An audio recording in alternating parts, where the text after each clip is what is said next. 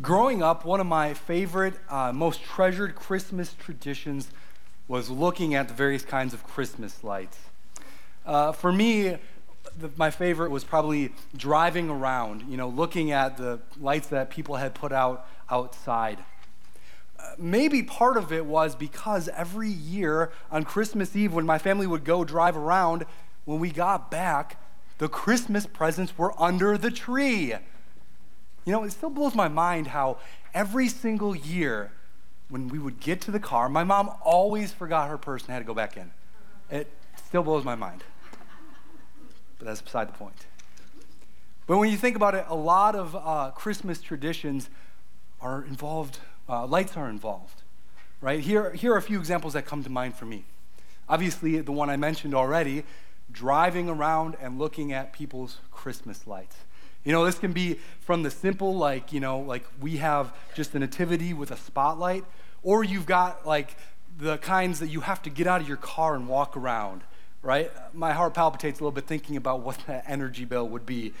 But then we've got, the beloved tradition of singing Silent Night by candlelight, like we did earlier.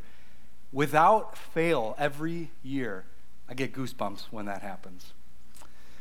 Or a lot of places do the tree lighting ceremony. It's something that we did here at our school just a few weeks ago. Then there's the image of stockings hung by a crackling fireplace while you listen to Christmas music and sip hot cocoa. Another one, which is maybe more connected to the winter season rather than Christmas, is seeing the light reflect off of the freshly fallen white and fluffy snow. But there's even one that's more simple than that. Just seeing the Christmas tree light up for the first time. In fact, this is one of my favorite pictures of all time. This is my oldest, Abby, as she looked at the lit Christmas tree for the first time in her life. You get the point, though. It's pretty much impossible to think about Christmas without thinking about the lights. And today, on this joyous Christmas Eve, we're going to talk about light. Now, I think part of the reason that lights are such a big part of the Christmas season is because let me start that over. I think part of the reason that lights are such a big deal for Christmas is because of the season that Christmas comes in. In the wintertime, it gets dark so early. Now, a nightly tradition that my family has is after supper, we will do what I did as a kid on Christmas Eve. We'll drive around and look at lights. My family eats relatively early. We eat 5 o'clock on the dot. And after we eat, it is already dark. Does anybody here, by a show of hands, anybody get off of work or drive home when it's already dark or starting to get dark? A few, yeah. Real energizing, right? You've been working all day. You just want to go home and, maybe work out, maybe spend some time with the family or just do something. And it's like you're having to keep yourself awake on the drive home because it's so dark. It's crazy to think about how dark it is during winter, how dark it gets early compared to how late the sun stays out in summer. Is this picture taken at 11 o'clock at night in summer or 5 o'clock during the winter? Who knows? It looks just about the same. In the summer, you can do stuff so much later in the day. You might begin activities after supper at 5:30, 6 o'clock. But in the winter, you gotta have mental fortitude. You gotta prepare yourself to go out into the dark and cold winter. You might have the desire to go and do something, but then you look outside and it's dark. And you look at your watch, ooh, okay, we're up to 7 degrees now, yes. Yeah, it's been negative all the last 2 days. But you look at the temperature and it's super cold and you think, I'll wait. I'll do that another time. And that's not even to mention the effects that the darkness has on us mentally, physically, and emotionally. During this time of year, it's hard to muster energy. Energy levels are just so low. There's also seasonal depression, which affects a lot of people. And a big part of that is because it's dark so much of the time. The darkness of winter really has a large impact. In the winter, darkness wins the day. Darkness puts a damper on things. It really makes us dislike the dark. It makes us long for the light and all of its effects. Light and dark are opposites, and as a result, they have different impacts on us. The idea of light and dark being opposites is a theme that we see throughout the Bible a lot, especially when talking about Jesus, the light of the world. This is kind of an oversimplified way to say it, but one way to say it is, it really is good versus evil. I'm going to connect this to something that I'm guessing many, if not most of you, are familiar with. But to do so, I'm going to go a bit nerdy. Do we have any nerds out there? Yeah, I wasn't expecting that many people would willingly divulge that they're a nerd. I saw the few hands, but I know there are more out there, even if you don't admit it.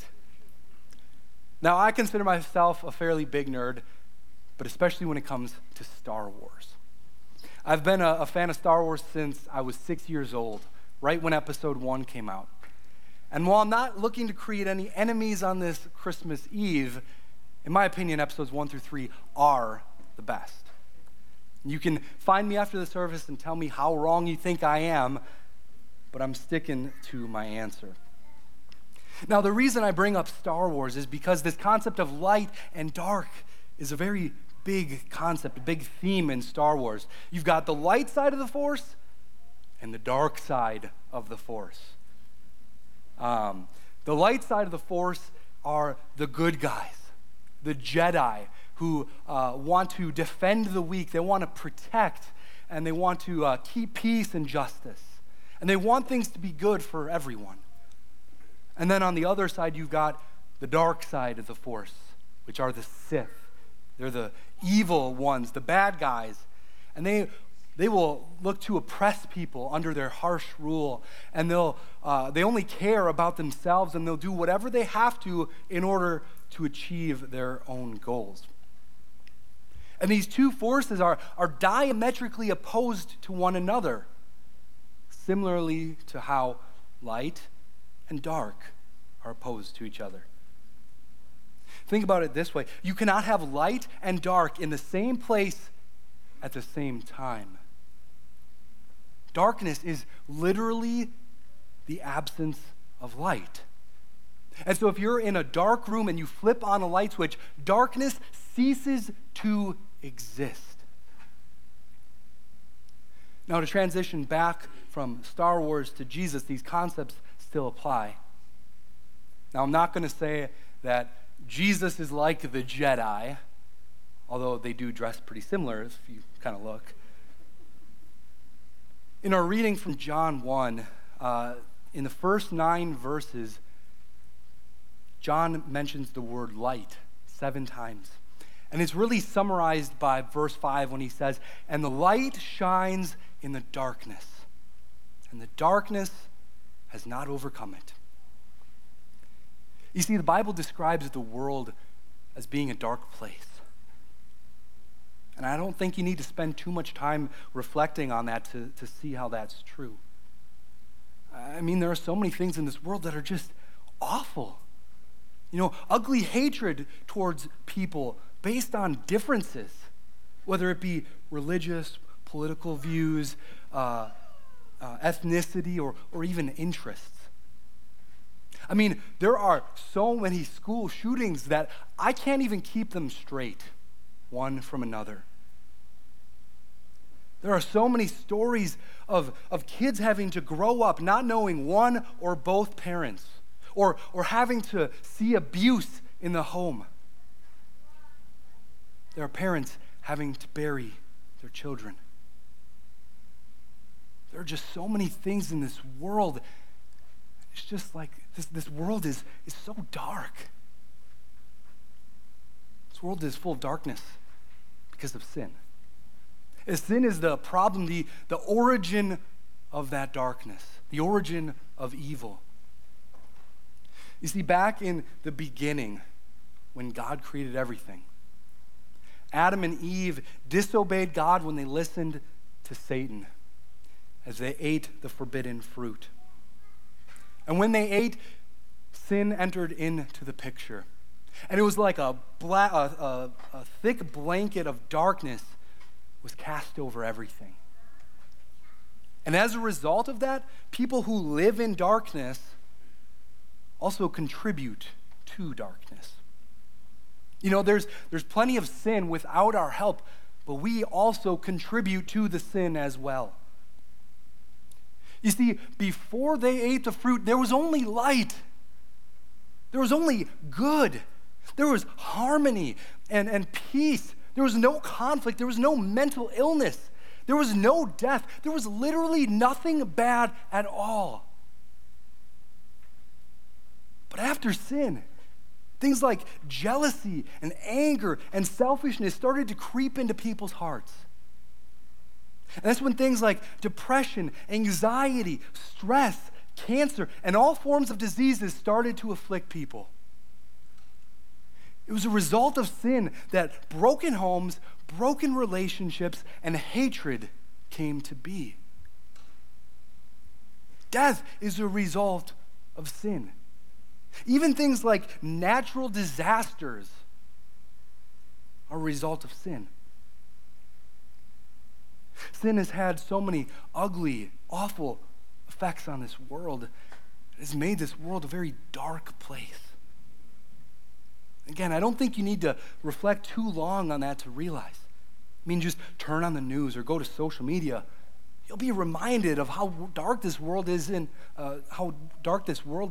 within seconds. All the wrong in this world, even the wrong that you and I do, it's all the result of sin. Sin covered everything with a thick darkness. And even when we try to do good, even when we try to bring light to the world, the darkness is there to swallow it, to cover it back up. Even our best efforts can't undo that darkness. But amidst the vast and utter darkness in the world, there was a beacon of hope, beacon of light. In Matthew chapter 4, Jesus quotes the prophet Isaiah when he says, "The people living in darkness have seen a great light."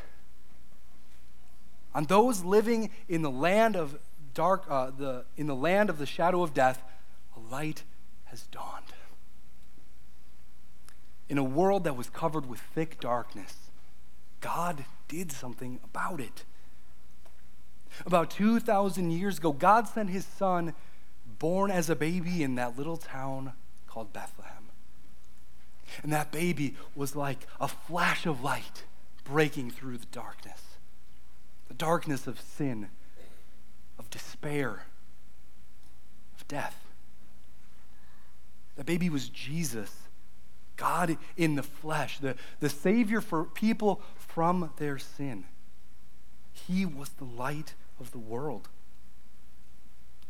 In a world that had no hope of that darkness ending, no hope of being freed from our own sin, that had no hope of pain, violence, insecurity, brokenness, hatred, and death ever ending, Jesus, the light of the world, was that hope, is that hope. Jesus brought light to the dark world. Because that baby will grow up living a perfect life for us. And when he was 33 years old, he would die on the cross. But because he was innocent and blameless, God accepted his sacrifice on our behalf. And to those who believe in Jesus, that he died and rose to forgive their sins, God gives them the light of eternal life. And that light, that hope, it cannot be taken from us. The darkness cannot snuff it out. And that's why, even though this world is still pretty dark, even though there's still so much wrong with this world, we cling to the promise, the hope that Jesus, the light of the world, has given us. While there's so much broken in this world and seemingly getting worse day by day, we cling to the hope of Jesus. That's the future sense. But what about now? Well, how do you walk when it's dark outside? Well, if you don't want to trip and stumble over everything, you need light. Psalm 119 says, "Your word is a lamp to my feet and a light to my path." The word of God, Jesus, is a light to our path. We rely on God's word, on Jesus to guide us through this dark world. On our own, there is no hope in this dark world. Jesus is our only hope. It's kind of like how Obi-Wan Kenobi was Leia's only hope. Now, maybe some of you are here and are hearing this and are thinking, well, I've never opened a Bible once in my life. How is there hope for me? The good news is that when Jesus was born, when the light of the world came to earth, it was for you. He came to be born as a baby, to live and to die so that you could spend eternity with him by believing in him. Listen to these words from the end of John's book. John writes, "These things, the things that Jesus did, are written so that you may believe that Jesus is the Christ, the Son of God, and that by believing him, you may have eternal life by believing in his name." Despite the fact that John wrote that over 2,000 years ago, he's literally talking to you, the person who is hearing or reading this. All these things are written so that you believe that Jesus, the true light of the world, saves you from your sins. That's my prayer for those of you who don't already know Jesus, that you would believe in him. And to those of you who already do, that you would keep your eyes on the true light to guide you through this dark world. Just as we look to the lights of Christmas during this dark season, look to the light of Jesus. The light and hope of Jesus will guide your path. Merry Christmas. Lord God, we thank you for the light that you are to our path. We thank you for the joy that we have because you were born as a baby, and because you died and rose for us. Help us to stay focused on your light, even during this dark, even amidst this dark world. We ask this in your name. Amen.